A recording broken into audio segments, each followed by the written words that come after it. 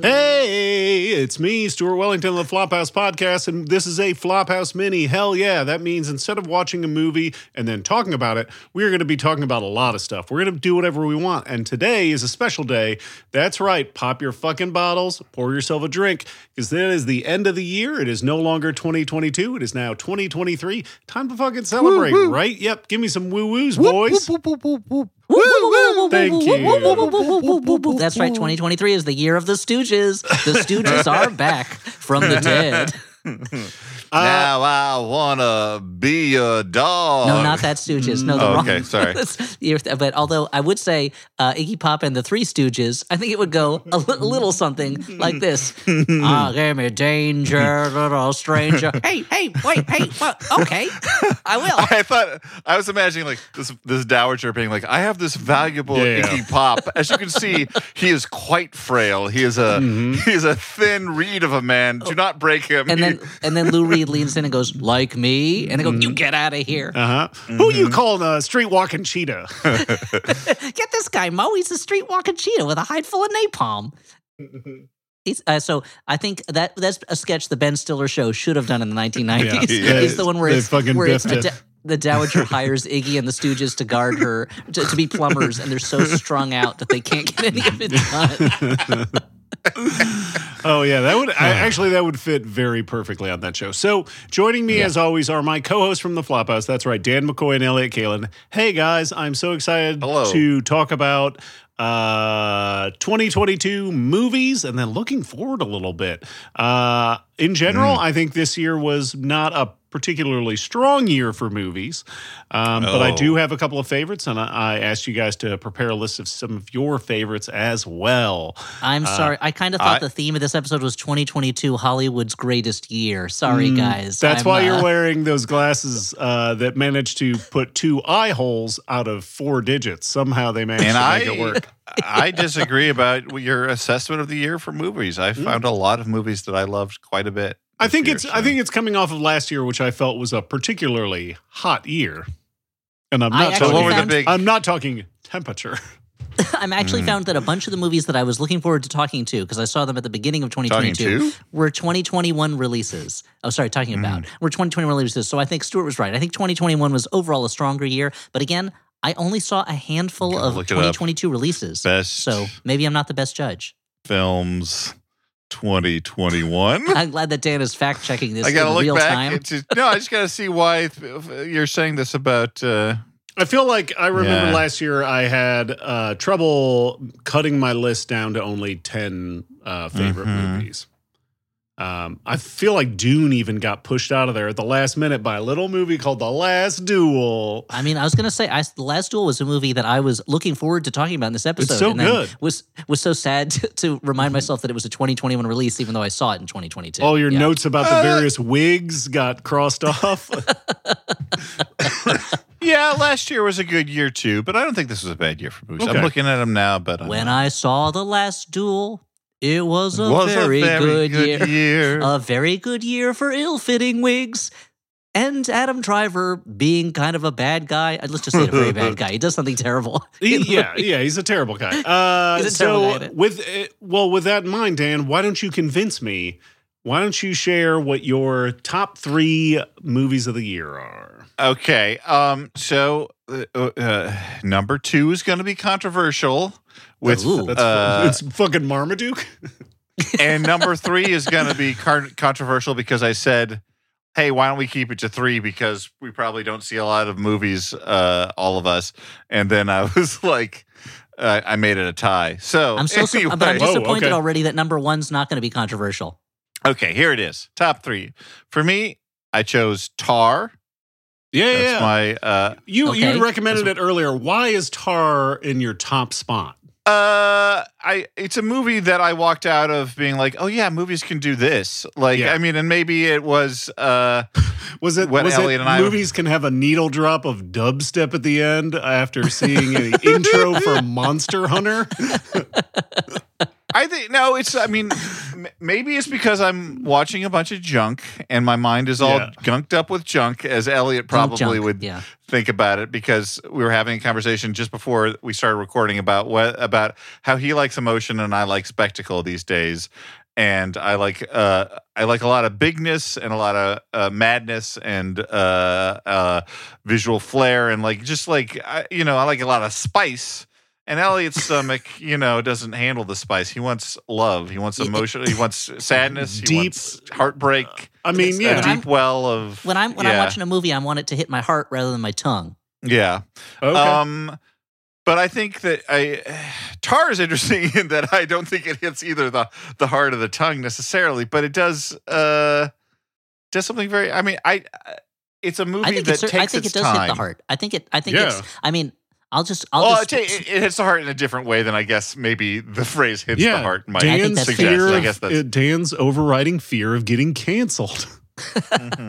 Well, so I'm gonna say, interrupting Dan because he's taking a drink. I'm gonna spoiler. Tar is on my top 3 also. Yeah, we're gonna spoil a bunch of things, and we're gonna spoil our lists in the process. Yeah. And Tar, I thought it was. I loved it because going into it, also I was like, I'm curious. This is the movie about getting canceled, I guess, but it's not about that. It's not at all. This woman who is refusing to kind of interact with other people's reality in a way that gives them agency as human beings, and finds that she is dehumanizing herself in the process and destroying herself. And when I talk about movies hitting me in the heart, I don't necessarily just mean like movies that make me feel warm. Sure. In fact, often that's not what I'm looking for in a movie, because I get that from my family. I don't need it in my movies. So, but the idea that a movie where I'm connecting with a character emotionally, and the thing that I loved about Tar was I was like, this is a character I don't like, but I feel like I am living inside of her brain and inside of her feelings, and I am not necessarily understanding her, but I am living her experience. And when she is destroyed, I'm like, spoiler alert, her life falls apart. When she's destroyed and her mind is crumbling, I'm like, she is conducting, as I mentioned before, an orchestral performance of Monster Hunter in front of a cosplay for an audience of cosplayers in Asia. But there's part of me that's like, this is the ending you wrought, But also, I think that it's interesting. It creates this character who has done horrible things and is refusing to grapple with the fact that she has sort of wreaked havoc in her wake. But it also is like, I feel like too many, at least internet debates about movies. I know I should get off of it when it talks about movies other than putting this podcast up. But like so much internet debate about it is like, this character sucks, so I hate her and I don't like, and I think a movie like Tar shows that, you can see that this person has done bad things and maybe you don't like her or I think arguably you shouldn't like her.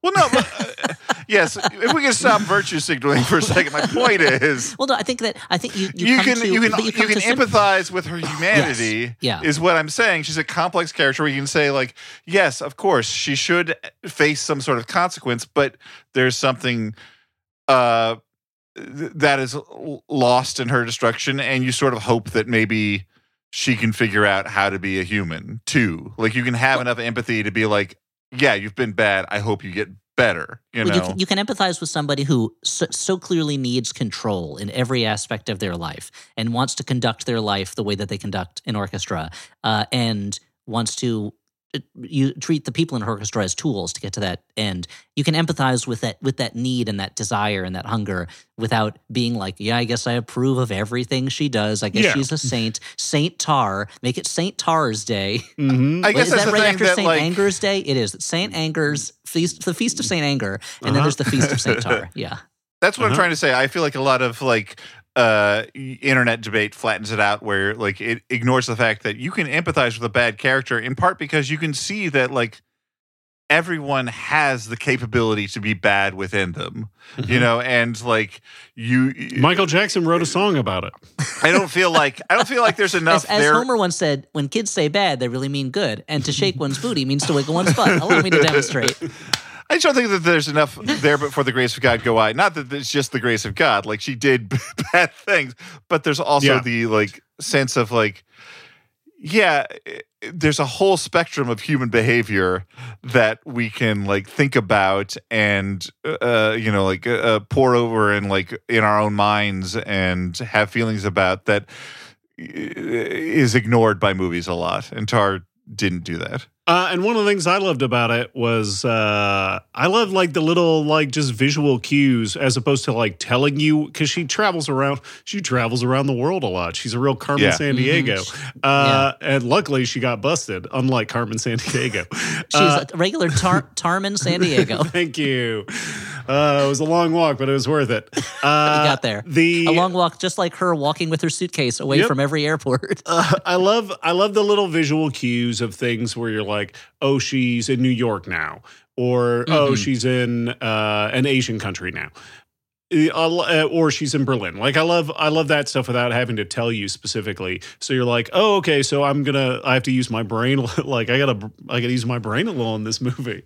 Yeah. Well, it's like the movie its storytelling is telling you you're going to need to use your brain on this to figure it out moment to moment sometimes, and also to figure out how you feel about it. And like, I think the thing that maybe struck you guys that struck me so much about Tar is, like Dan is saying, it's a complicated movie at a time where I feel like I don't see a lot of, at least big release complicated movies. I see independent complicated movies, or foreign sometimes complicated movies, but it is, I don't want to sound like a regular Marty Scorsese over here, but I feel like one of the detriments of comic books becoming the de facto model of narrative entertainment for mainstream popular entertainment for right now is that everything is good and bad.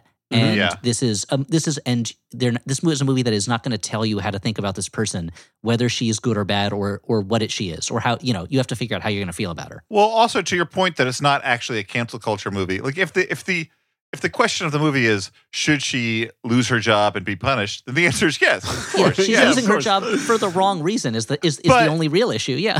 But the movie is not that. It's a character study about a specific person, which is like the interesting thing about it. Yeah. What I like is that they cast Mark Strong in the movie, and he gets easily pushed over by Cate Blanchett. So his name is not correct. He is very not strong. I loved seeing Mark Strong as the wimpiest kind of like just least impressive person, and like I thought it was such a funny performance from him. And I know, and I say that as someone who is much more like Mark Strong's character than the character's name is Elliott, I think, in the movie. And I was like, I thought of you when I saw him. Thank you. Yeah, I was like, I can't be mad at this movie for basically making fun of me. Like, I love seeing Mark Strong in this role when they could have easily cast someone who looks more like B, who hasn't played the villain in franchise films before. Yeah. So Tar, great. And I'll say one last thing about Tar. A movie is starting right off the bat with a interest deficit from me when it opens at a New Yorker festival talk hosted by Adam Gopnik. And I tell you, Tar, you won me back. You won me back, baby. But that's also kind of the amazing thing about it. It's like the movie trusts that it will, like, you will take the time with it, including a long expository Q&A at the beginning of the film. And all the credits up front, too, where you're like, yes. I watched this at home, and I'm like, well, you're really daring me to check my phone, aren't you? Well, I watched a screener of it, and I was like, did I break this? Did I play it backwards? Am I watching it backwards? Should we go round robin rather than me just running down my ones? I don't know whether. Well, why don't we go meet up at Red Robin and get ourselves a buffet meal? Is Red Robin a buffet restaurant? They're not our sponsor, Elliott. Stop fucking flogging Red Robin at every opportunity. Bobbing along. Yeah. What sure. Should we? Elliott, why don't you jump in with your number one? I to be honest, I had not really numbered mine. Perfect. I'll just come right off the bat. I didn't see a lot of movies this year in the theaters. This was a rough year in a lot of ways for me. I don't need to get into all the details. Dan and Stuart are well aware of it because I've griped to both of them about it. This was not an easy year for me, and I did not make it to the movies that much for a variety of reasons. But I think Tar might be my number one. But another one that I would possibly put at number one, which I did get to see in the theaters, was Everything Everywhere All at Once, which I really loved. I think if I have any complaint about the movie, it's just that there's too much of it. About 15 minutes before the ending, it's in the title. That's true. About 15 minutes before the end of the movie, I was like, movie, I'm full. It reminded me of there was a time when Danielle and I went out to a nice dinner. We didn't get to go out for a lot, and it was one of these restaurants where they're like, if you say it was at plates. fucking Red Robin, I'm gonna kick you off this call. No, it was at Inc., which I think has since closed, the Michael Voltaggio restaurant. And they're like, we just bring it out small plates one at a time as ever they're ready. And we kind of filled up, and then we had forgotten that we had ordered steak as a main course. And by the time the steak arrived, we were not hungry anymore. And I feel like Everything Everywhere All at Once is kind of like that, where the movie was making me cry, but then it kept going, and I was like, "Movie, you got me. You don't need any more." But that was one I really enjoyed it. I liked. I thought it was funny, and I thought it was exciting, and I thought it was really touching. And Michelle Yeoh is so amazing in it, and the rest of the cast is amazing in it too. On some level, it feels like Michelle Yeoh has always been amazing, right? Like, yes. And it's so great that she gets to be amazing in so many different ways in this movie. Yes. She's an actress who, at the very least in English language movies, I feel like does not get a lot of opportunity to show range. Yeah. And she shows so much range in it. And like, that was one where I literally, at work, they said, hey, actually, we don't need everybody until 3 hours from now. And I was like, is there a movie playing right now? And I looked up that I was a 15-minute drive from a theater that was playing Everything Everywhere All at Once in 10 minutes. And I raced over there and luckily got in just as the movie was starting because I missed the trailers. And I was so glad that I saw that in the theater, and I really enjoyed it. So I think if Tar's not my number one, then that's my number one for the year. And that's a movie that uses everything, too, in the sense that, like, stuff that seems like it's just a joke at the beginning then becomes like unbearably moving by the end. Yeah, like, although even that there's a little, I was like, I don't need to see the full arc for the raccoon. I mean, let alone that they stole the idea from me from an earlier episode, from the Doolittle episode of the Flophouse, but still. That's right. So Stuart, I'll your go turn, on. I guess. My number one of the year shouldn't be a surprise to anyone. I am a longtime avowed Luca Guadagnino stan, and Bones and All was a triumph for me. It's beautiful. It is a rare movie that captures the like beauty and isolation of the Midwest. It has that like again desperate romanticism that I'm a fucking sucker for.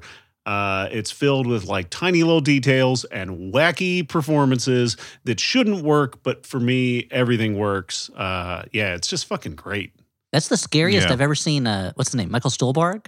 Michael Stuhlbarg, he's incredible. Terrifying. Him and David Gordon Green. Yeah, that was, and then I had to look it up afterwards, and I didn't even recognize that was David Gordon Green until afterwards when I was reading about it. I really liked Bones and All a lot. I thought it was really great, and the only thing that kept it out of my top three, I think, is the fact that afterward, I was really under its spell, but then as the movie went on... Is it because you don't like Sully?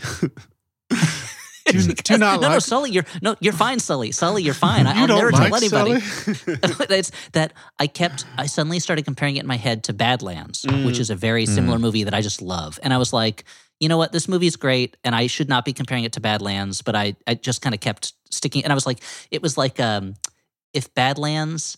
If I was trying to sell it to somebody, I'd be like, imagine if Badlands, instead of being kind of a slow, kind of poem-driven movie in a way, Badlands is kind of like the best adaptation of an 80s Stephen King novel that Stephen King didn't write. Yeah. And I feel like it captures so many of those things so well. And it's a beautiful movie, but my brain was just tripping me up on it for that. But I think it's a great movie. This is a movie that I didn't like quite as much. I mean, definitely not as much as Stuart. I don't think as much as you either, Elliott, when I was watching it. Although I think that part of that is that this was during the period of time where I was having toothaches because I eventually had to get a root canal. So you couldn't even think about chowing down on somebody's bod. Every time they chomped on a carny hustler, you were like, "Oh, my teeth! If only I could do that, but I can't." It wasn't biting specific. It was just the general like fact that the nerve inside my tooth was dying. I see. And off-gassing like stuff that couldn't go anywhere because it was stuck inside my tooth. Anyway, gross. That's what happens. I like that Dan's root canal is the new Dan's ACL. Yeah. I mean, I'm not trying to complain about it. I'm just saying maybe I don't love a movie while I'm in tooth pain. Yeah. But the other but it's grown for me since I saw it. I just think that the basic problem for me was like the tooth pain has grown for you? I don't necessarily sympathize with a pair of cannibals, no matter how in love they are. And I know that maybe I'm supposed to take it metaphorically, but I wasn't able to come up with a metaphor that adequately. I don't think even on a metaphorical level, to me it is. There are people who they can't control their desires. This is something they biologically need, and they don't like it. They're not Sully, who seems to really love collecting hair and eating old ladies. But it's there's something they're driven to do this thing, and I have to admit, I also. Outside I think there's part of me when I was younger that would have been like, oh, imagine being a monster. Wouldn't that be kind of cool in a weird way? Mm-hmm. But the thing that really struck me this time was like when they go to that town and they just kind of settle down and get jobs for a little bit. And I was like, oh man, to be a young person in love with no ambition whatsoever, who can just kind of do a crappy waiting job. Whose only ambition is to not eat people. Yes. Yeah. Like I can handle that. Like if that was my only ambition, I would be the happiest. I'd be living heavenly life if I just had a job I didn't care that much about. The rest of my time is my own, and I just have to try not to eat people, which for me is very easy. For them, it's a little different, but for me, that's a very easy temptation to fight. I was living like, what a fantasy. People. What a fantasy. But instead, I'm like Abraham Lincoln, I'm damned by ambition. Or I guess more like Samuel Beckett, since I think that was the name of, Damned to Fame was the biography of him. Anyway. Sam Beckett, the time traveler? Mm-hmm. Yep. Exactly. And his friend Al, who in a different life, if you want to. If this movie had been made back in the 80s, he would have been fucking great. Man. Dean Stockwell would have been incredible as Sully. Movie. Perfect Sully. I mean, Mark. Why am I forgetting his name? Mark Rylance. Mike Rylance is also great in it. He's incredible. Sully, you're right. And Chloe Savini's great in it. It's Dan, I have a proposition for you. Dan, if you wanted, you could call me Al. But there's a catch. There's a catch. Okay. You must allow me to call you Betty. But if I can call you Betty, then Betty, I'm being presumptuous, but I'm calling you already, Betty, you can call me He's Al. been working on this fucking Can we do some sort of trade, some bartering vis-a-vis, like one of us could be a bodyguard and in return, there would be a pal sort of level of intimacy. I would settle for a long lost pal. It would have to be a long lost pal. Okay, but yes, I think that would be fair. Yeah. So, I want to. Any final thoughts on Bones and All?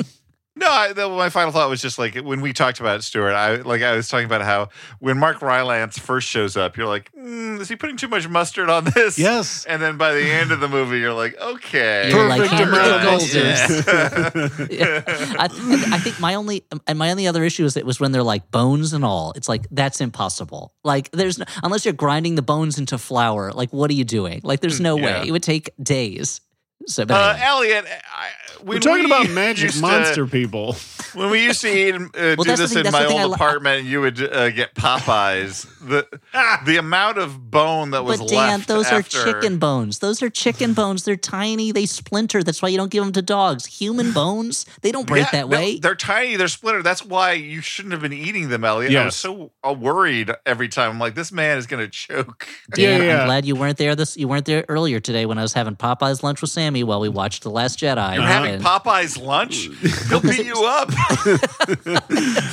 Please don't tell Popeye that it is lunch. Guess what was it, like a shitload of spinach? Yeah. Well, that's the thing. It was all spinach. So even if he tries to fight me, he's just an old man with no strength at this point. Yeah. Covered in olive oil? He's covered in olive oil. Cool. Well, he does that spinach covered in olive oil sounds pretty good. It's like in Bronson when Tom Hardy just starts covering himself with the oil so that the guards can't grab him. It's such a good trick. With Popeye, you just got to stay in his blind spot, which is enormous because he's only got the one eye. Dan, why don't you throw one at us? All right, I'll go to my. Oh, we got the controversial takes. This is a controversial take. Get the controversy in. It might be recency bias, although I've now seen this movie twice because I went back to see it with Audrey and some friends who had not seen it. It is Babylon. I will not be taking tweets at me or emails. Dan, the only thing I'm mad about is that you have the time in your life to go to see a 3-hour movie in the theater twice. That's the only thing I'm mad about. To our listeners, look, I love you. You're wonderful. Thank you for listening. Thank you for being members of Maximum Fun. If you now are, change. I just don't need to. Like, if you didn't like Babylon, that's fine. I don't need to hear about it. That's great. It's fine. But we can both feel. This is the first one we talked about that I haven't seen yet. And I'll a full disclosure, I am, as I almost never get to see a movie all the way through in one sitting. Yeah. I am halfway through Babylon right now, and I find that my take on it does not fall into either camp of what I've seen online. I'm neither blown away by its wild spectacle, nor am I offended or disgusted by it. And you know what, Elliot? I number one, I kind of guessed that maybe this wouldn't be for you, but also like I respect that. There are people out there who outright hate this movie, and I just kind of don't get it. Well, here's my theory about some of it. I don't know all. I think part of it is, and Dan has said this many times in private conversations. I can't remember if he said it in the podcast that you think that people are not used to weird things in movies or wild things or wild movies. Tonal shifts. So things that are deliberately meant to throw someone off balance or overwhelm you are taken as bad when they are not bad. They're meant to have that effect. Yeah, it's like it's considered a plot hole. It's a cinema sin, if you will. Well, yeah, and exactly. Also this is not a movie with like a very it has like straightforward character arcs, but it is not like a linear plot in the way that also people I think have come to expect over the years. I mean, I don't know about that. Again, I'm only halfway through it, but I kind of wish it had a less linear plot. That's it's visually, style wise, and pacing wise. It's doing so many different things, but I want it story wise. I kind of wish it was a little less. I guess what I mean is it's based around a lot of set pieces more than it is like a story, and it also is like based so much about let's just be in this world for a while. Well, here's what I think gets to why I think the other reason it's gotten so much dislike from critics particularly is I think there's a real possessiveness. I would even call it a nerdy possessiveness about both film history and the past. And I'll say this. I had to... Do we know anybody who's like a nerd for that shit? No one I can think of. And there's part of me, my watching it, I have to fight against the fact that I have my own idea of what the past of films was like. And the historical inaccuracies that he's got going on, which he's doing relatively deliberately, I assume, they are glaring to me in a lot of ways. And the way that he is presenting Hollywood as pre-sound, as kind of like this wild, nonstop chaos party carnival, which it was not at that time. But also, I'm going to say, but at the same time, like I have to fight against the fact that I now have an unpublished novel that someday I hope will get published about Hollywood in the 30s. And so I have my own personal sense of what the old time Hollywood was like. And I think a lot of critics are not able to let go of that. And it's the same way that like when Michael Clark Duncan played the Kingpin in Daredevil, there were comical fans who were like, Kingpin's not black. Impossible. What? And a lot of those fans were racist, but not all of them. Some of them were just having trouble letting go of their own preconceived idea of what this thing was. And I think a lot of film people are having that issue. That's my theorizing. Yeah. And I would like to speak to that in the sense that I also think that it's brilliance to me is in part that it is inspired by these like tales of Hollywood, but it does not purport to be like an accurate depiction of that. It is like Kenneth Anger's book, Hollywood Babylon, from which this borrows the title Babylon, even though it is not a direct adaptation in any way. But it's very much a spiritual adaptation. It's the same kind of tone idea. Well, exactly. As it's been widely debunked, a lot of the stories, but also even when it was published, it didn't purport to be the truth. These were rumors and innuendo that he had accrued and put into a book, and sometimes just made up. Certainly, the copy I read when I was a college student in 2000 or whatever was said on the front like the hair raising true tales of Hollywood past or something like that. At a certain point, I don't think Kenneth Anger says this is diehard truth, but I think the legend grew up around it. You know. Well, okay, but anyway, to get to my point, finally, at the end of this road, it's that like I think that Babylon sort of exists in this world that is like, okay, what if all of the legends and tall tales of Hollywood, like both like. Were you about to say Hollyweird? That was just my dumb tongue. Let me make my point. All the legends, like both good and ecstatic and like crazy parties and like all that stuff, and bad, like the sad stuff, like Hollywood and old Hollywood, where those were literally true. We're presenting this world where what if all the tall tales and rumors were like this zany thing that was going on all the time, because of a sort of print the legend feel of like this captures something about Hollywood that a literal historical truth doesn't. You know, and I think that's I don't think true. it's trying to pretend to be like more historically true than it is. You know, Well, I think because part it of fictionalizes it. I think that's true, but I think part of the issue is also that he's truncated the timeline of Hollywood quite a bit.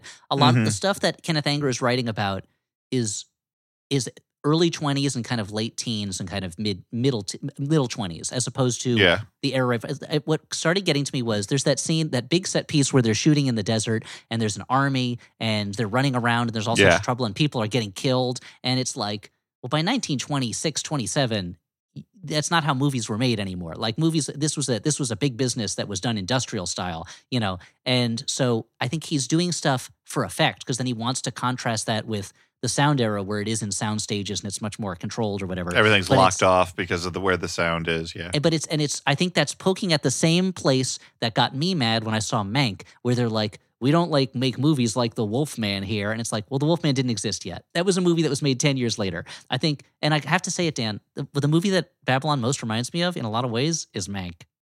I hate to yank your crank. No, but it really feels like Mank.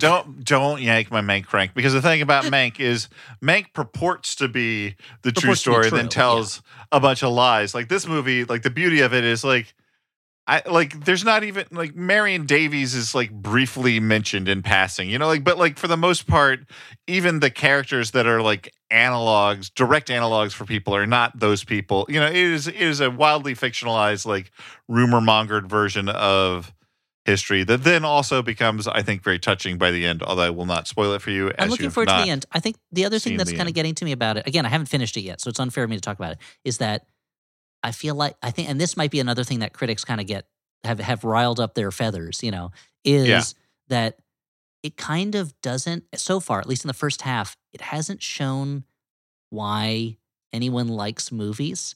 And it's so much more about the crazy Hollywood aspect of it. If only a movie showed us the magic of cinema this year. Well, but so like, here's the thing. I'm going to jump ahead to my number 3 choice, which might be controversial because it's not an exciting choice, which is The Fabelmans, where it opens with them going to see the greatest show on earth, a dumb movie, a very dumb movie, which did play a big part in young Steven Spielberg's life. But they're watching it, and he feels driven to recreate the train crash scene because it terrifies him so much, but he wants to be a part of it. And I feel like that movie made me feel it, like I was like, yeah, that is what it feels like when you kind of fall in love with movies for the first time. And I want a little bit more of that from the beginning of Babylon, so that it's not just people, it's just not just naked extras dancing around and me being like, ugh, how long did that woman have to dance naked while they shot this tracking shot over and over again? I want to get a little bit more of that magic in there because that's what hits me in the heart. Well, Elliott, even though you're dragging me down, I'm going to lift you up and say that I also really like The Fabelmans. It was one of my 4.5 or 5-star Letterboxd reviews for the year. I'm not gonna argue with you on The Fabelmans, because like I walked out of that being like, oh, a movie made by a person who knows how to make a movie. It does feel like it felt like a movie in a way. Yeah, I had a similar feeling where I was like, oh, that's what like the kind of movie that like my parents used to be like, oh, you should see this movie, and they'd show it to me, and I'd be like, oh, that was really good. I'm going to tell you something. This fucking Stevie Spielberg kid knows where to put the camera and how to move it around, how to move the actors around. It's like, I feel like I had a couple experiences like that this year where I'm like, oh, yeah, this guy knows how to do this. Yeah. Like, I saw Avatar 2, and I'm like, you know what? This fucking dude knows how to make this kind of movie. That's the thing. I mean, like, Avatar 2, like a movie that essentially has like a lot of goofy, dumb, dopey stuff in it, but because he knows how to make a movie, are you fucking talking works. Shit about Spider now? I told you not to talk shit about Spider. Yeah, the feral kid who looks like 33. Yeah. Even though he is actually quite young, the actor, but and his last name is Champion, I think, which is perfect because he's a champion. Mm-hmm. Yeah. But the Fabelmans. Before we go on to The Fabelmans, I just want to say, Dan, can you get? I have not seen a lick of Babylon. To wrap up Babylon, can you give me a very concise pitch as to why I should watch it? tempo, like Damien Chazelle, like the thing, like the Whiplash director. Like the beautiful thing about it is like it's made up, as I said, of a bunch of set pieces. It has set pieces that are unrelenting and abrasive, and it has set pieces that slowly ramp up, and it has comedic set piece. I think that it is sort of masterfully paced, despite being 3 hours long. I almost feel like it would be more effective for me, at least as a movie, if it did not have continuing characters and it was more like The French Dispatch, where it's like almost a one-man anthology of scenes set during this weird time in Hollywood. This is not a time to be a detractor, Elliot. I just need to know why people should see Dan's number 2 of the year.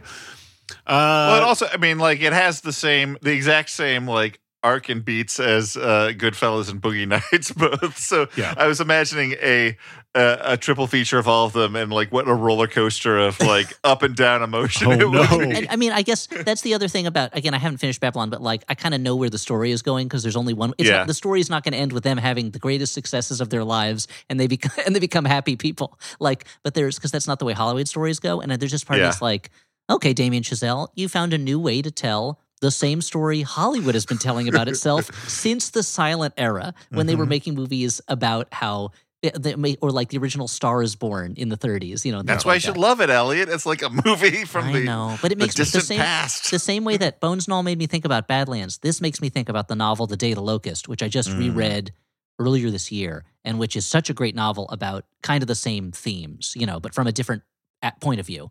But I guess what I'm saying is, there's always a better version of a thing that got made now. Hey, guys, go see the old version. Yeah, there's nothing new under the sun, et cetera, now I do sound like a regular Marty Scorsese. There's nothing new under the sun except for the Tremors. Yep. Well, there's evil under the sun when Peter Ustinov is around. That's right. So why don't we move on to The Fabelmans, another movie I haven't had a chance to see yet. Elliot, tell me about why is The Fabelmans in your top 3? So The Fabelmans is a movie that I was like, all right, how is this going to work out for me? Because I have to admit, I've gone through a period, like I think many film-going men of my age have gone through, where Steven Spielberg goes from being the greatest director in the world to being someone you don't take seriously. I call it the Stan Lee arc, where someone does amazing work for a period in their career, then they have stuff that's not quite up to that level, and you start to dismiss them. And then at the end of their career, you remember, oh yeah, they're a legend. Like there's a reason they're a legend because because it doesn't matter if I didn't like The Terminal because he made E.T. And The Fabelmans is a not as fictionalized as you would think telling of Steven Spielberg's youth and how he got into movies, but even more than that, how his family fell apart because of the relationship between his parents and his conflicted relations with both of those parents and his conflicted relationship between his family and film as a young man. And I felt like it was one of those movies that feels like a novel because it's not a 1, 2, 3 story. But at the same time, it didn't feel like one of those movies where you're like, it's a movie, but it's more of a novel. And that means it's bloated and the characters don't go anywhere and things like that. There's some real funny parts, but there's a lot of really emotional parts that show a depth that Spielberg kind of doesn't let himself go to as often, but which he's really capable of.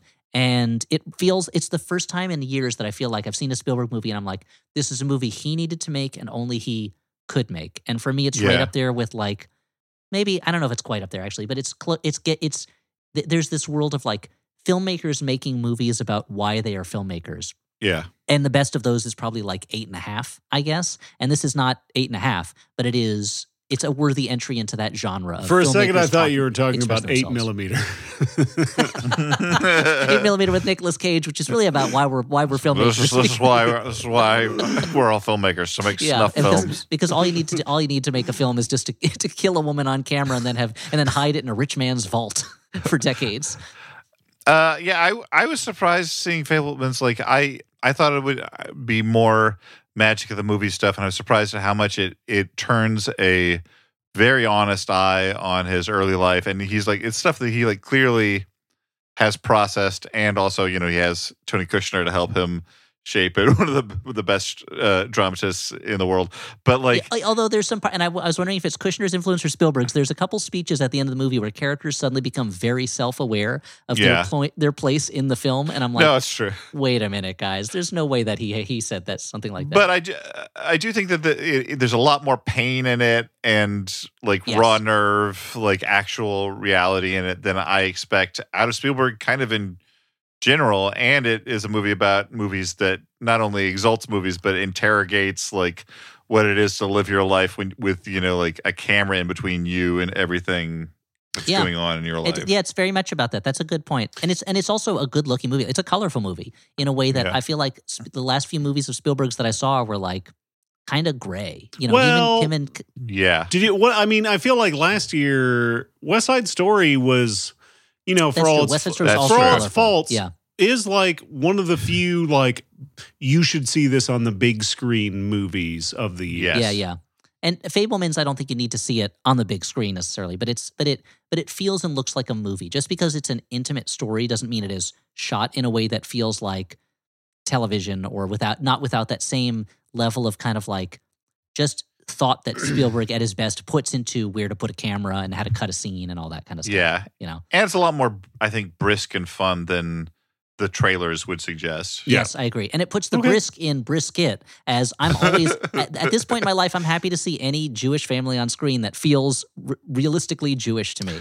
And I was this family feels What's Jewish her face? The woman who's like Elaine May's daughter is so funny in that movie as one of the grandmothers. Yeah. Have either of you guys seen Armageddon Time yet? No, not yet. No. That's on my screener pile. Because I'm really interested to hear your thoughts on Jeremy Strong's Jewish father performance. I'm curious about it. I hear it's fun. I hear it's fun. I hear he takes a big swing. So that's the thing is when the other big Jewish performance I saw recently was Amsterdam, where I was like, what is this? What is going on here? I guess to move on from Fabelmans, I would say my second place of the year was another film that while I was watching it, I definitely felt like I was in the hands of a capable director. I was like, this guy's making a movie, and that's Decision to Leave, Park Chan-wook, a boy who, as I've said, makes bangers. It's like Dan has pointed out, it's not as visceral as a lot of his other movies, but I feel like that's part of the appeal. It is like you could distill it and say that it's just Vertigo set in Korea. That it's about a detective who forgets how to do his job because he meets a woman who's too hot. But it's just got it's filled with so many tiny little details. It's filled with details that me, an English speaker, wouldn't notice because they're like language-based details about where you wouldn't know that one of the woman's character arcs is that, or one of her traits is that she is not a native Korean speaker, so her Korean is like accented and people will think of her differently. I don't know. Like it's filled with so many tiny little details up to the point that the woman's fucking wallpaper has, at first you think it looks like you look at her wallpaper that looks like mountains, but it's actually cresting waves, and the whole movie begins with mountains and ends with waves. It's nuts. There's so many tiny little details in it, and it's great, and I love it. And again, it's another film that's like about like a desperate romantic and like this seeking for longing, this like longing for a connection.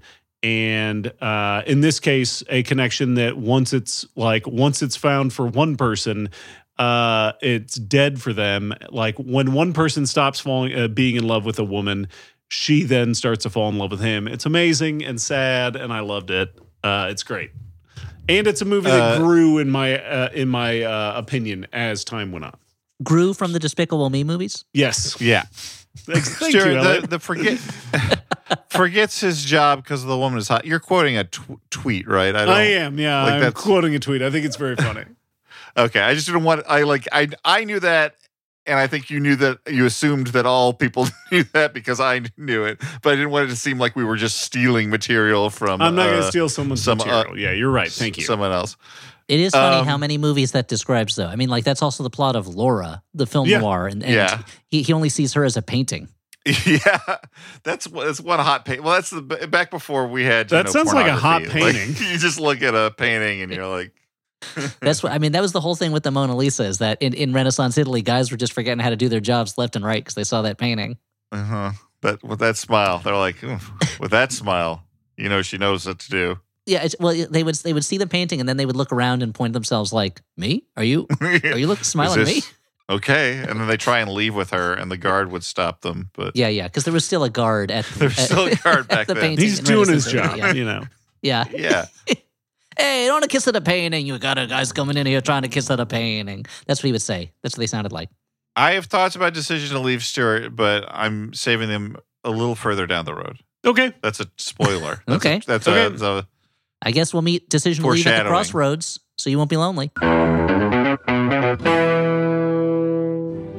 My fellow graduates, for 500 episodes, my podcast, The JV Club with Janet Varney, has gathered story after story of all the scandalous things we've done throughout our childhoods. Wait, what's happening? Stories like how Jamila Jamil survived a horrific house party and she was on crutches. This is great. Or how Hal Lublin learned a Shakespearean monologue in his pajamas. This is not the speech we approve. Without your love and life tragedies, there would be no podcast. In fact, I'll have an exclusive look at how Maggie Lawson's mom confronted her after a sneaky basement meetup with her crush. Spill the tea, JV. Security. Listen to the JV Club with Janet Varney, Thursdays on Maximum Fun. Class of Forever. Hey, I'm Ben. And I'm Adam. We host a show called Greatest Trek on Maximum Fun that covers all the new Star Trek shows. Lower Decks, Strange New Worlds, Picard, Prodigy, Discovery, and any other new Star Trek show Paramount throws at us. Come find out why we're the most important Star Trek podcast on the internet with our funny, informative recaps of all the new Star Trek shows that Paramount keeps churning out. Subscribe to Greatest Trek. It's a new Star Trek podcast from the makers of The Greatest Generation. The Flophouse is sponsored in part by members, in overwhelmingly large part. Sorry, I went on autopilot there. In overwhelmingly large part by listeners, members of Maximum Fun. If you want to join, go to MaximumFun.org/join. But we also take advertisements, including Jumbotrons. This Jumbotron is from Think Outside the Box Set. And they say, Think Outside the Box Set is the internet's only hot take machine. Join us, Maddie and Cameron, every week as we review the discographies of artists that are misunderstood, unrecognized, or dismissed. Start at season 25 to hear us in our full trans and gender nonconforming glory as we aim our gay agenda at the music of Nirvana. Or start at the beginning and listen to our eggs slowly crack for 5 years as we listen to Garth Brooks, ICP, Alanis Morissette, and many more. Ooh. So that is Think Outside the Box Set. You can subscribe to Think Outside the Box Set wherever you get podcasts. That sounds absolutely delightful. That was a great ad read, Dan, but step aside because Elliott's got something exciting to plug. Face front, floppers, because in less than 2 weeks, on Wednesday, January 18th, you'll be able to walk into your local comic book shop and demand a copy of Maniac of New York, Don't Call It a Comeback, #1, the 3rd volume in the Maniac of New York saga. That's right, it's the start of a whole new Maniac story. New thrills, new chills, new kills, and maybe a new Maniac? We'll see. With all the horror and satire you've come to expect from the team of electrifying Elliott Kalin, Andrea Masterpiece Moody, and terrific Taylor Esposito. So on Wednesday, January 18th, don't forget to tell your local comic shop owner, make mine Maniac, by going to the comic book store and buying Maniac of New York, Don't Call It a Comeback, #1, January 18th from Aftershock Comics. And now, back to the podcast. Okay, so Dan, you teased us with another hot take. Yeah. What else? No, it's not a hot take. I was just chastising myself for breaking the rules. But I think this fits in an interesting way because, as I said, as Elliott pointed out, I like maximalist filmmaking a lot of the time. I like it when a movie is throwing a lot of stuff at the wall and balancing a lot of, I don't know, eggs on top of straws on top of chairs. What what people bounce do that, people do. probably. Yeah. And Babylon for me is that maximalist thing. Tar is the other side where I do like, I mean, like that is a movie that is doing a lot of stuff. It is not like a movie without style. It has a tremendous amount of style, but it's a very patient movie. It is minimalist in ways. And so you were saying, Dan, is darling, you do know why you go to extremes. Too high or too low. I there do ain't no go in to- between. Yeah, well, but I'm going to find some in-betweens for my number 3. It's a tie. It's 2 horror movies. Love it. Both do wild stuff. One's a lot funnier than the other, which is sad. But it's Barbarian and Resurrection. And I think both of these movies, an interesting thing about them is they are patient until it's time to not be patient, and then they unleash some of the wildest shit you'll see in horror movies. And for both of them, I don't necessarily want to say too much about it, but they were my like 2 like fun spinning off the rails but still in control surprise horror movies of the year. Did you see either of these, Elliott? I saw Barbarian. I haven't seen Resurrection. Okay. So if there's any, so I'd rather you not release the spoilies for that one. But Barbarian, I saw, and that was one of my that was in my not in my top 3 other favorites category. Yeah. When it was working for me, it was really working for me. I have to. By the end of the movie, I had felt it kind of like had become a little bit less than the sum of its parts, but it certainly, it was one of the few movies I've seen recently where something would happen. I'd be like, that's not what I thought was going to happen. Yeah. So that gets a lot of points from me. Yeah, no, that was really what it, like the trailer does a good job of not only setting up the movie that you kind of imagine it might be, but then setting you up to think like, oh, I know where the surprise is probably going to go or whatever. Like, and then the surprise, I think, of Barbarian is how wildly different it turns out to be. And, I'm ruining it by saying that, I guess, but I don't know. It's just like Tar, Barbarian kind of, but in a less overt way. I feel like with Tar, right off the bat, this is a cold character. With Justin Long's character, it's like Barbarian keeps giving you reasons to think that he's going to become a better person, and then he continues to not do it. And I was like, I really admired the movie for being like, yeah, this guy is not going to he's not going to change. Like this is well, there was I think that's an interesting point. I was talking to somebody who said he didn't like Barbarian because he's like, I can't believe you're supposed to be sympathetic toward Justin Long's character, and I'm like, I think you're misreading the movie. I don't think you understand what's going on in that movie. Yeah, I mean, you can sympathize with any character. He won't even just be the baby. He should just be the baby, everybody. Well, that you can sympathize with any character whose life is in danger at a certain point, at a certain level. But I don't think you're supposed to sympathize with that character. Although I will feel also Barbarian. I read a piece afterwards, and was like, how come the scariest thing in horror movies these days is naked women's bodies? And I'm like, yeah, you know what? The movie gets a fair amount of like scare value out of a character with no clothes. And it was like, I did feel a little bit bad afterwards after thinking about that. Guys, it was like, I have a question. I understand. What if after she got canceled, Tar had to go back to the Barbarian house? Yeah, it's called Tarbarian. Yeah. That'd be so funny if the scene in Tar where she goes back to her childhood home, she goes back to that house, goes down into the basement. Seems like you forgot where you're from. Blah, blah, blah, blah, blah. Elliott, what I wanted to say was I can see where that article is coming from on the one hand. On the other hand, it's not just a naked body. It's a 8-foot tall mutant naked body. Who's a murderess. Yeah, sure. Yeah, of course. Yeah, I think we can draw some lines. We can all agree it's a monster. I mean, albeit a sympathetic one in certain ways that, let's not get into. Sure. But, it's like, and I mean, that the movie does a great job of making you as the viewer, I feel, more sympathetic with the monster than with Justin Long, which is. Oh, that's funny. And Resurrection's great. I mean, that's a movie with 2 world-class performances.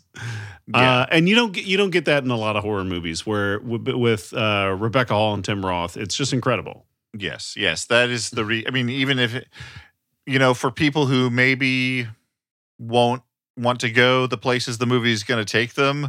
I'm being vague, obviously. Like, I think even those people probably would enjoy the performances in the film.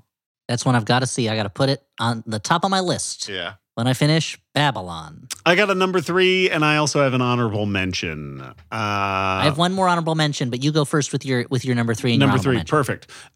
So number 3 for me is a movie that again makes me fall in love with the magic of cinema. That's Nope. Jordan Peele's like horror, comedy, action, adventure movie that was not exactly what I expected it to be. And it wasn't just because of twists or turns. It was just like I didn't expect it.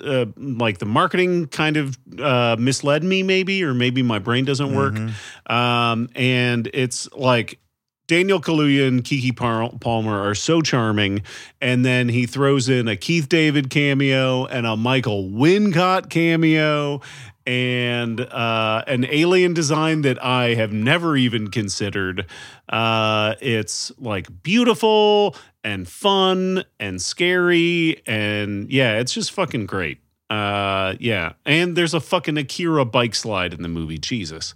I'm going to toss out a theory here, which is just that, like, I think that of late, a lot of the movies I've loved, including Nope, have been the ones that have surprised me in some dramatic way. And I think that for a while, like, movies were so obsessed with this idea of like twists and surprising people through twists, and people want twists.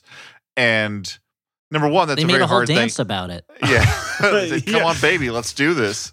I mean, they even made a whole movie about it called Twister. Yeah.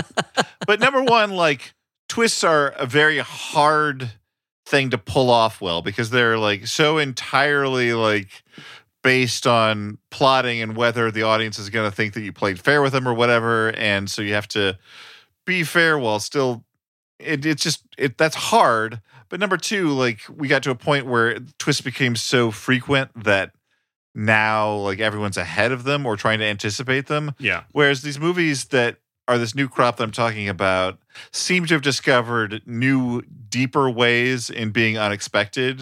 Like, to realize that it doesn't have to be like this narrative, like, gotcha surprise, but maybe just like go about how we're going to structure the narrative, or like literally like, let's take this narrative in a different direction than we've seen before. And it's not a twist. It's just, let's be a little more creative, people. I don't know.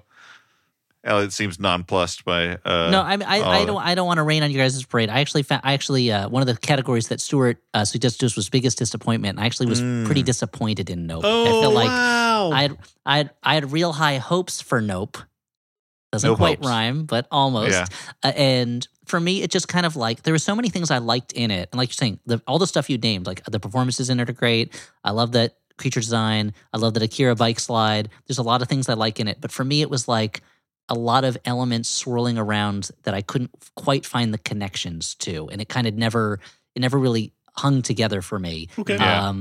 So it just kind of didn't do it for me. But I don't want to tell you guys that you're wrong to feel that way about it, because you're not. This is just my take on it, But that's instructive too, because I think this comes down to like, for me at least, I don't know how Stuart feels, like the things that I have discovered about like talking to you about movies and talking to Stuart about movies, like what our personal tastes are. Mm-hmm. Like, I almost like it better when a movie like throws out a lot of things that like, provoke ideas within me and then refuses to tie them together.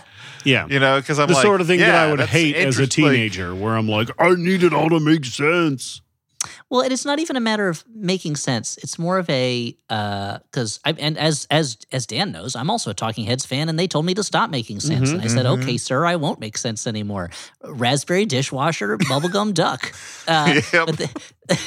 Hard way to live your life, but I did. It makes it very hard to do anything or to hold down a job, but I will not make sense, sir. I think it was more like I feel like Jordan Peele is kind of moving in a direction with, and he hasn't made that many movies, but he's kind of moving in this direction of each movie being a little bit less tightly constructed in a traditional way, I guess. Because certainly Nope is very constructed. Like he's telling you the story as he wants to tell it to you, and the structure is there. Mm-hmm. But maybe I'm being too traditional minded, but I'm like, I'm curious to see how the story about this chimp is going to tie up with the story of this thing. Oh, it doesn't. Mm-hmm. Okay, maybe it does on a thematic level that I'm not quite getting into at the moment, but that's okay.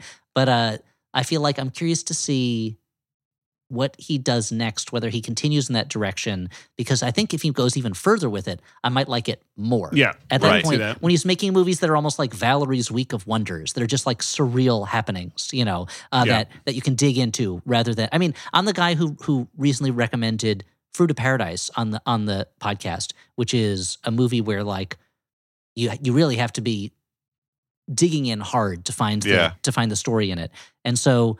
I think it's more like right now, I think he's a little too betwixt between for me, and I want him to go in one direction or the other. But that's just, again, my personal taste.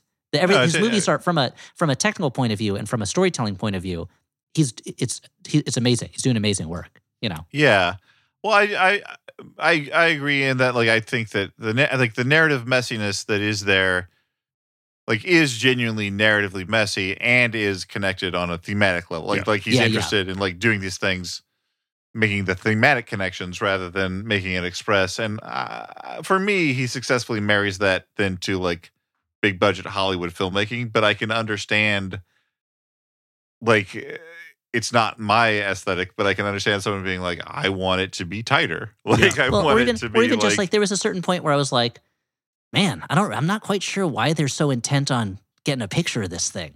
Like, and I was like, they're really risking their lives to do this when they don't have to. There's no reason that they have to. And I feel like in a more traditional movie, which might not have improved it, you'd have like, they got to clear their name or some dumb reason that they have to do it, which I'm not saying they should have done that. But there's a certain point where it's like when they're dying, where I'm like, this seems like it's more trouble than it was worth to get this thing. Yeah. I feel like that's part of the charm, and I feel like having been swept up in the movie, I feel like it all makes sense to me in the context of the movie. But yeah, I get that. It's another one that I wish I'd seen. I wish I'd seen the theaters. It was one of the rare ones that I got to sit and watch it all the way through. But I'm still watching it at home and not in that cocoon of unreality that is a film viewing experience. Yeah, especially those like the opening moments with the fucking chimp in a like a full theater of people, like not knowing what to expect was really great. That was great. And my honorable mention is another genre movie, and that was a huge surprise to me and was probably the most like fun I had watching a movie, and that is Prey, the Predator movie. It's so much fun. It's filled with like oh shit moments. It's the first time I've seen like a Predator movie in since the first Predator. Sorry, Predator 2. Where I was like, shit, watch it do all these use all its fucking toys. I rewatched Predator 2 recently, and that movie is it's one, bonkers, and two, super racist. Yeah. Like everything about it is super racist. It's really great. If you were on the fence and you're like, I'm not sure, like you're not gonna see, I don't think you're gonna see a better like action horror movie this year than Prey. And Amber Midthunder gives an incredible performance. Like, she holds that whole movie down, and the dog lives. Sorry to spoil it, but the dog lives. It's an important thing. And yeah, there's a specific action sequence where the Predator is just going fucking nuts, and it rules. Yeah, I really liked Prey too. I thought that was on my biggest surprise list, where I didn't expect to like it as much as I did, and then I did. Mm-hmm. Yeah, fair. Elliott, you have an honorable mention? My other honorable mention is the other big hit of the summer, Triple R. That's right, RRR, the Indian action adventure movie that is that there's so many fun scenes in it, and it's so high energy and all that stuff. And I know that like there are a lot of Indian film fans who are like, you think that's original to RRR? They do it in this movie too. And I'm like, that's true, but there's a lot of it in this. There's a lot of movie here, and you still get to have a fight scene where a guy's on another guy's shoulders running around for the whole time, and a scene where a guy unloads a cart full of animals to attack British soldiers in the same movie that there's a huge dance competition number that goes on for very long time. I actually literally just started watching that movie today. I'm like an hour in because I want to do I don't want to ruin anything for you. I wanted to do a double feature that I call Tar RR. They're two very different movies. The whole sequence, like you don't get the opening credits until 40 minutes in. Like it's like Drive My Car level, and those opening credits turn into a fucking friendship montage, which is amazing. It is one of these movies that it is so what it reminds me so much of is Hong Kong action movies from the 90s where you'd have these super like big brutal action scenes and then you'd have a scene where two guys are just crying over how much they love being friends. Yes. and it really makes me wish that the heroes in American action movies were able to show emotion much more. The thing that bumps this down to these two guys have incredible chest hair. The thing that bumps it down to me for honorable mentions is that at the end of the movie there's a long song number that feels like that after the story is over, they have this kind of epilogue wrap-up musical number about the strength of the Indian nation that starts to feel very like not what's the word for it? Not inclusive to all the people who live in India, basically, the current government in India. And by the end of it, it feels very much like, no, this is what we do. India, we have look at all these great heroes of Indian nationalism who are all Hindu. None of them are Muslim, and Gandhi is not here because he was not as on board with this as we were. So like by the end of the movie, I was like, wait a minute, did I get tricked into watching propaganda because there's all these great action adventure scenes in it? Yeah. And so I kind of felt like wait a minute, did you sucker me in with a scene where a guy unleashes a tiger on somebody? Am I watching a Michael Bay movie? Yeah, so there's this, and I think part of that comes from there can be a really exciting thing to watching a foreign movie that is meant for a foreign audience, where they are not like, well, this is the movie that's going to be big in America, and so we're going to do it American style. You're watching the movie that is meant to be watched by an Indian audience that wants that. But there's sometimes where you kind of like, I can feel myself stumbling into frames of reference that are not necessarily my own, and I'm like, am I like enjoying something that is not totally that I wouldn't feel totally okay about if I was fully aware of everything going on in it. And so that's the only reason it's an honorable mention, because otherwise it's a real thrill ride. Buckle up, Stu, because you got a lot to look forward to. Yeah, I can't wait. Have you not seen the dance competition scene yet? No, I think I'm just about to start it. I think that's about an hour in, but I'm not sure. We'll find out. I mean, it's as you mentioned, it is after the opening credits, which, as you mentioned, are 40 minutes into the movie. Yeah. Like Drive My Car. Take that, Tar. You don't need to throw all the credits up at the top. Great. Sorry, I'm not taking a nap. I just haven't seen RR yet, so I haven't had anything to say. I think you'd enjoy it. Dan, you're really into 3-hour movies these days and that are like not a spectacle. Yeah, go see RRR. I'm the movie that bridges the Catholic love that Church. shit. The reason I haven't seen it is I wanted to see it on the big screen with an audience, and they keep having like this and that pop up in New York, and I hope that I will be able to see it that way. Mm-hmm. Okay, so now that we've talked about our tops of the year, let's do a little bit of speed round. Let's talk about some of our other favorite things that might not have fallen into our top threes. Does anybody have any favorite performances? I know for me, one of the standouts was Lashana Lynch in The Woman King. This like super charismatic performance that like in a way anchor like. Viola Davis is incredible, and she's absolutely fucking yoked. I mean, she is so huge. But Lashana Lynch also provides this like emotional center that anchors the whole movie, and she's fucking great. And I can't wait to see her in more stuff. What about you guys? Well, I have to admit, I just picked some categories from your list, so I don't have anything like I can't round robin like this. I just have the ones that I have. So for performances, I'll say. From the opening minutes of Tar, not to keep talking about Tar again, I was like, this is maybe my favorite Cate Blanchett performance I've ever seen, because I'm seeing a Galadriel. Even more than Galadriel, even more than Queen Elizabeth, even more than isn't she the ex-girlfriend in is it Hot Fuzz, where she has a mask on and she's in one scene. One scene, that's great. So that it's one of those performances where I'm like, this is not necessarily a flashy performance, this is not a showy performance. I feel like I'm watching a real person who lives and is not Cate Blanchett, that she is creating a person on screen. Yes. And that was really exciting to me. My honorable mention, though, I have to say, I'm going to give it to Margot Robbie because whatever movie she's in, even though I don't think I'm going to be liking her big movies of 2022 that much. Amsterdam, of course, I hated. And Babylon, I'm not so sure about. She gives her all in every part. I feel like she is always acting at 100,000%. And every single part I've seen her in, she acts like this is the part. It's like she's auditioning to become a movie star every single time she's in a movie. And that really impresses me that she still seems to be so passionate about her performances in every movie I see her in. Well, she obviously radiates charisma, but she's also just like so physically precise. Like, whether or not you love Babylon, hate Babylon, or whatever. Like, there's that long scene where at the beginning at the party where like she's drugged up, but she's feeling the music, and she does like this amazing dance number that she is like tossing her whole body into and is captivating through the whole thing. In the Dancy Awards this year for Best Margot Robbie Dancing, Babylon wins hands down over Amsterdam. That's for sure. Wow. Okay. Oh wait, was Suicide Squad this year? She did some good dancing in that. Oh, I see. I didn't see the newer Suicide Squad. Yeah. But even that's like whether she's playing Harley Quinn or Tanya Harding or whoever, I feel like she's always acting to the hilt, and I really admire that a lot. Yeah. Yeah. Dan, do you have something for a different category? Well, I'm sorry to have gummed up the works. Don't apologize, Dan. I just have truth. I paired up biggest disappointment and biggest surprise. Okay. A surprise disappointment.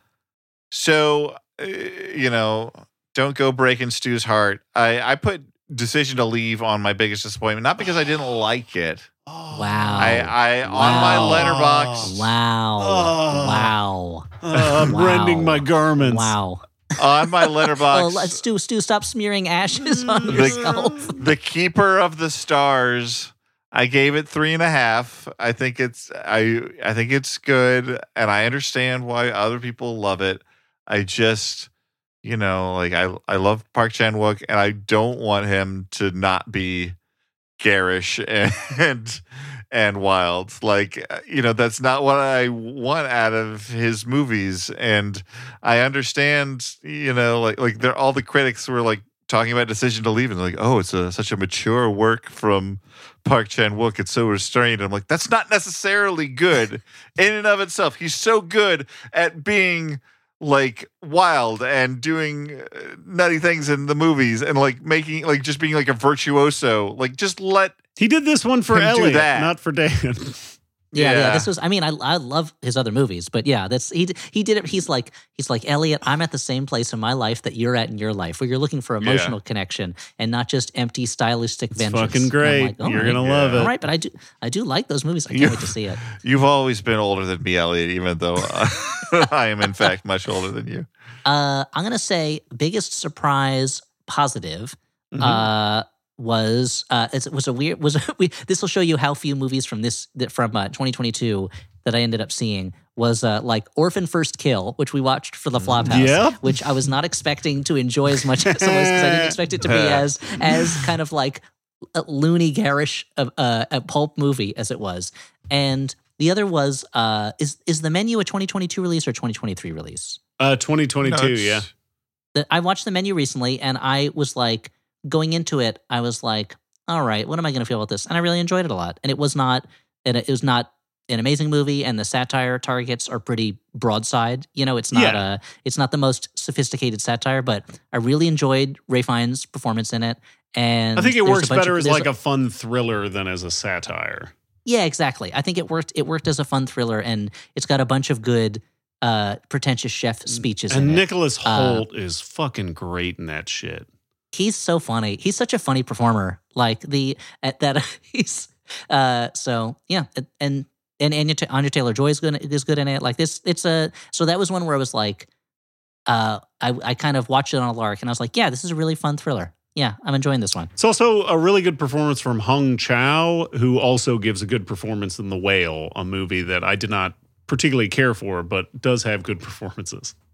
Now, if we're talking biggest disappointments, then if I'm going to pair it up like Dan did, again, I mentioned Nope was a bigger disappointment for me just because my expectations were so high for it, and it just didn't match that. But I'm pairing up biggest disappointment with another category that Stu had, which was scene that really stuck out to me. I don't know if you guys saw the movie Athena, but the opening scene of that is astonishing, and the rest of the movie just does not stand up to it. The opening scene is this, this feels very like it feels very Babylon fanboyish also, because it's a movie with a lot of long takes where you're like, how did they do this in a single take? And it's a single take that involves an assault by a gang on a police station, and then them going through the police station, stealing stuff and blowing things up, and then getting into a stolen van, and then driving away, and it's all happening around the same time, and it's really astonishing. And the rest of the movie, you're like, oh, this movie's going to be so amazing, and then it turns into kind of a flat, dramatically flat movie that has a lot of like set piece things in it. But by the end of it, you're like, oh, this is also a movie about like young people rising up against a government, and there's no real ideas in it, and the characters don't really make sense, and I don't really know why they're doing anything. All right, but that first opening scene is astounding. So it's kind of like worth watching the first 15 minutes of the movie, and then being like, all right, I saw what this movie has, and then turning it off. So that was a disappointment that it didn't live up to that. For a disappointment, I wasn't a big fan of Thor: Love and Thunder. I feel like it was such diminishing returns from the previous Thor movie, and I feel like maybe I've gotten tired of Taika Waititi's thing. Ultimately, just the whole thing felt very lazy. Considering how much money is involved in these things, you would think, I don't know. Well, the thing is, clearly Taika Waititi is stretched at the moment. Yes. He's working on a lot of different things. That's and I feel a big like part of it, I'm sure. As much as I didn't love Nope, Jordan Peele feels like he is constantly developing and constantly pushing himself. And it feels like at the moment, at least, Taika Waititi is not doing that. And he's done a lot of work that I really loved, but yet feels like he's kind of like, people are paying me a lot of money to do this thing. I think I'll keep doing it, you know? Yeah. To move back to positives, if I can. Yeah, of course. Nope. And also now we're just in the dumping part of the episode. So Dan, here's what I don't like about you. You're too nice. Oh, that's not what you don't like about me, Elliott.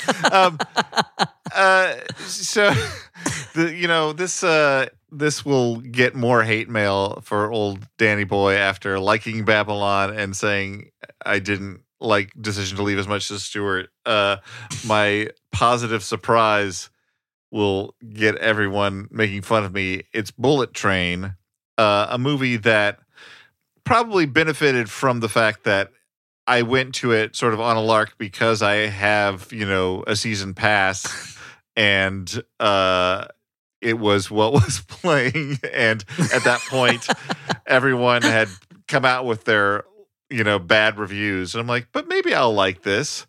And it didn't spark joy at the beginning. I thought it was going to be like what it looked like in the trailers, which was a sort of post-Tarantino Smokin' Aces, Lucky Number Slevin bullshit that like clogged up America's colon circa late 90s. I'm ready to spend at least 2 days in this valley. Yeah. How many heads are in this duffel bag? Better be at least 8. I'm dead and I'm in Denver. Are there things to do here? That's me asking the concierge at the mortuary. Anybody got a Zoe? I'd like to be killing it.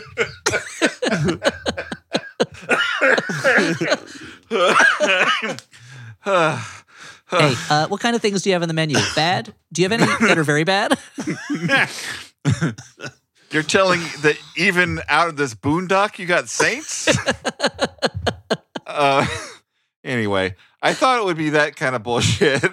And like on a certain level, I guess it is. But speaking of my maximalism, it just keeps piling on layers and layers and like narrative digressions and gimmicks to the point where like, if you're me at least, you stop being mad at it for being too gimmicky and start getting amazed at how gimmicky it gets. And like it becomes less that sort of glib action comedy and more like a Looney Tunes cartoon, which is when I started really kind of locking into it and enjoying myself. And I think if you look at it as like just this wacky live action crime cartoon, it's a lot of fun. So before we move on to wrap this whole thing up, we did talk a little bit about how we don't only watch new movies. I feel like we all watch a ton of movies. Was there anything from pre-2022 that you watched that you really connected? What was your best first time watch this year? It sounds like, Elliott, you watched a lot of 2021 movies this year. Well, I mean, I was like, what movies am I going to talk about? Well, of course, The Last Duel, of course, The Tragedy of Macbeth, and I'd be like 2021. But I think this will go down in my personal movie legend, which was this series of movies that I watched this year that really, where I was at a very low point emotionally, that really kind of helped pull me back. And they're not like, it's not like I went and watched a bunch of comedies and they lifted my spirits or whatever. But there was a night when I was going through a period that I have not fully brought myself out of, where things that once brought me a lot of joy no longer bring me joy in that same way. Yeah. And I was like, am I going to watch Thor: Love and Thunder right now? Don't. Knowing I'm probably not going to enjoy it, or am I going to watch this Spanish movie from the director of Spirit of the Beehive that I don't know anything about? And I watched that Spanish movie. It's called El Sur. And it was just like, Dan would hate it. It is a quiet movie about the relationship between a man and his daughter. Dan would fucking hate that movie. There is no spectacle to it. There's a part where he's using a divining stone to find water in a field. And I'm sure Dan was like, okay, this is how his powers are shown. Okay, was there a geyser that's going to come out and he's going to ride it into space? But no, that doesn't happen. And I was on this run where I was like, okay, I'm going to just watch movies that I think I'm going to connect with emotionally. And 3 in a row, I watched El Sur, Passing, and Afterlife. I think I ended up recommending all these in the podcast. Yeah. And it was just like, oh, these are all movies that I really feel like I got a lot out of. And that reminded me of why movies are a thing that I've spent so much of my life thinking about and loving and wanting to be a part of and talking about. And it was like, oh, okay. So those were ones, there were a bunch of other movies I saw this year that were not from this year, but all older movies. Mr. Klein, which is from the 70s, Madgen in Uniform, which is from the 30s, I Was a Simple Man, which is from just a couple years ago, and then there's this Japanese movie called Fighting Elegy. There's I really like The Lost Daughter, which is also from 2021 that I finally saw this year, and this Agnes Varda movie called One Sings, the Other Doesn't. I think these are all movies that I might have recommended on the show, but that I realized oh, okay, there's a lot of movies that I saw this year, and it was always better for me when instead of seeing the movie that everyone was talking about because it's the biggest thing that happens to be out at the moment. Yeah. I saw the thing that I had a sense might say something to me. And so that was really the best part of 2022 in terms of movie. Well, that's got to feel good that your instincts were right. Yes. Well, that's the other thing is it's it feels good when you feel like you are out of step with the way a lot of mainstream entertainment is right now, which is weird for me since mainstream entertainment is essentially built off of Marvel Comics, which has been in my bones for 30 years bones now. And all. That bones. Look, Spider-Man's in there, bones and all. Bones and all. That it's all those bones. That even Crossbones, the Captain America villain. Absolutely. Yep. Yeah. Red Skull. Still bones. His head is a bone. He's a bone. Lots of bones. Yeah. That's dry bones. That it was oh wait. Yep. The dry bones from Mario will show up in Marvel Comics sometimes. I mean, eventually, at some point, Disney's going to buy Nintendo, and then Chris Pratt will look at the camera childhood. and be like, "Well, that happened," and we're like, "Okay, here's my money." And it reminded me that the movies I see. I mean, I was never limited this way because, as you guys know, I watch old stuff all the time. But the movies I see and that I care about and I talk about don't have to be just what's out at the moment and don't have to be the thing that the studios, tell me that I'm supposed to care about. Yep. And that I don't remember if I mentioned this in the podcast before, but I had a conversation with John Hodgman earlier this year where we were talking about Moon Knight and he was like, it's fun, but it's not essential. And I was like, John, none of it's essential. We don't have to watch any of these. We can watch whatever we want. And it was great to take the reins of my own movie viewing and be like, I'm going to watch what I want, and to be rewarded so richly with movies that really touched me in a way that I hadn't been touched in a while. Guys, it's been so long since I was touched in that way. And I feel awakened as a viewer again. Dan, do you have one of these? You know what? I didn't originally, but Elliott was so sincere that I wanted to talk about. I watched a movie from 2019 called "It Started as a Joke." It's about the Eugene Merman Comedy Festival that ran for a while in Brooklyn, and it's a documentary, and it touches on that. And then, spoiler alert, it also becomes about the illness of Eugene Merman's wife and her passing, and that's a very sort of moving part of it. But along the way, the reason it spoke to me, I can't really. I think it's a good movie, but I can't look at it objectively because I kept seeing like people I would either see on stage when I was trying to do comedy in New York during the same period, or I would actually later come to know at the Daily Show or work with, and stages that I've been on in the past. And, it's kind of an odd thing to think that I'm old enough and that I was never a name in any sort of way. I just was trying to do comedy at the same time. But this is a scene still that I was a part of. It's weird to look back on that and see that in an actual movie about something. So that was a touching movie to see, and one that I enjoyed a lot. Yeah, I mean, in a way, the movie that I think had the biggest impact on me is kind of similar in some ways to both where Dan was at and where Elliott's at. Back in February, right before my birthday, I flew out. I had to fly out to Portland because my mother-in-law's husband passed away at the last minute, and on the flight, I have a tendency to download movies onto my iPad, onto my laptop to watch on planes because I have this weird control thing, and I don't know. I like to make sure that I have as much possible entertainment so I'm not bored. And I also have a tendency to try and watch things that say I wouldn't have a chance to watch at home. So I watched Oslo August 31st, which is a Joachim Trier movie from 2011. He had made my favorite movie of last year, Worst Person in the World. And Oslo August 31st is a single tells the story of a single day in the life of a recovering drug addict who has one day to go leave his treatment center to kind of figure out where his place is going to be when he leaves that treatment center. And I don't know if it's being an elder millennial or something, and this feeling of not knowing exactly where you fit in the world, and not knowing if you're where you're supposed to be, if you're at where you're supposed to be at for your age. And also coming out of the pandemic and not knowing I mean, we're still in a pandemic, obviously, but coming out of the pandemic and just not knowing how the world works anymore. It was a super moving and crushing in some ways. It's a very sad movie in some ways, but it also I don't know. It's that, even when you see something that's super sad, but you connect with it, it makes you feel good. Yeah, well, I feel like that's what I was trying to get at, and you said it even better, which is when I was feeling down, and it was I didn't want happy things to jolly me out of it. I wanted something that the thing that reaches out to you and is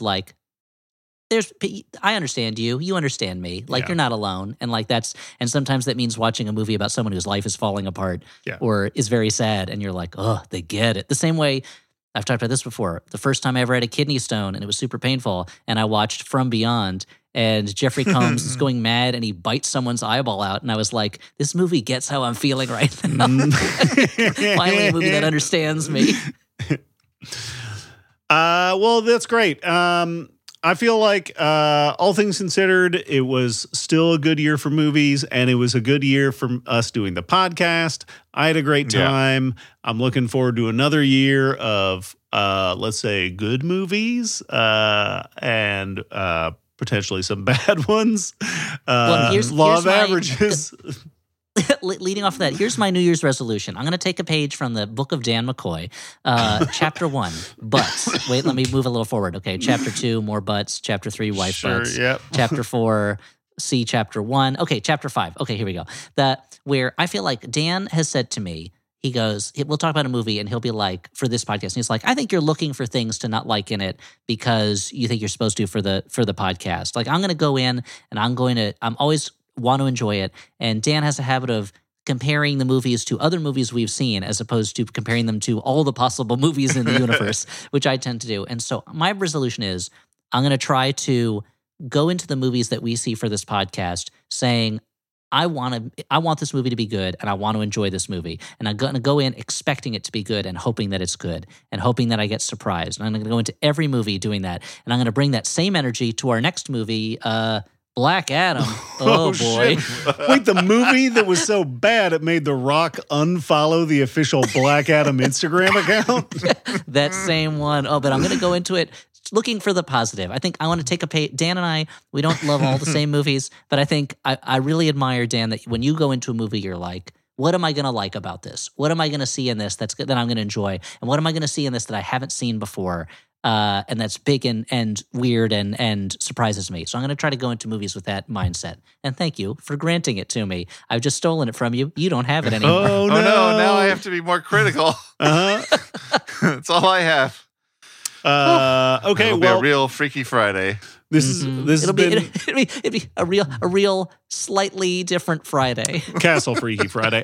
So this has been a presentation of the Flophouse Podcast. Oh no, I've got to take my daughter's test, and my daughter's ripping my ding dong off. That's a Castle Freaky Friday. Oh no, Elliott won't let you in the episode, Stuart. It's impossible. No.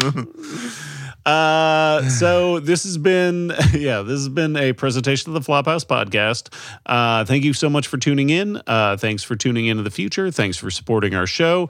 There's other great shows like ours on the Maximum Fun Network. Thanks again to our producer, Alex Smith, who goes by Howell Doughty, and he makes this sound great.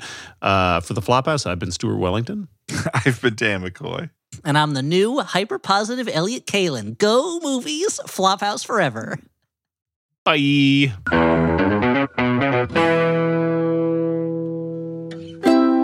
MaximumFun.org. Comedy and culture. Artist owned. Audience supported.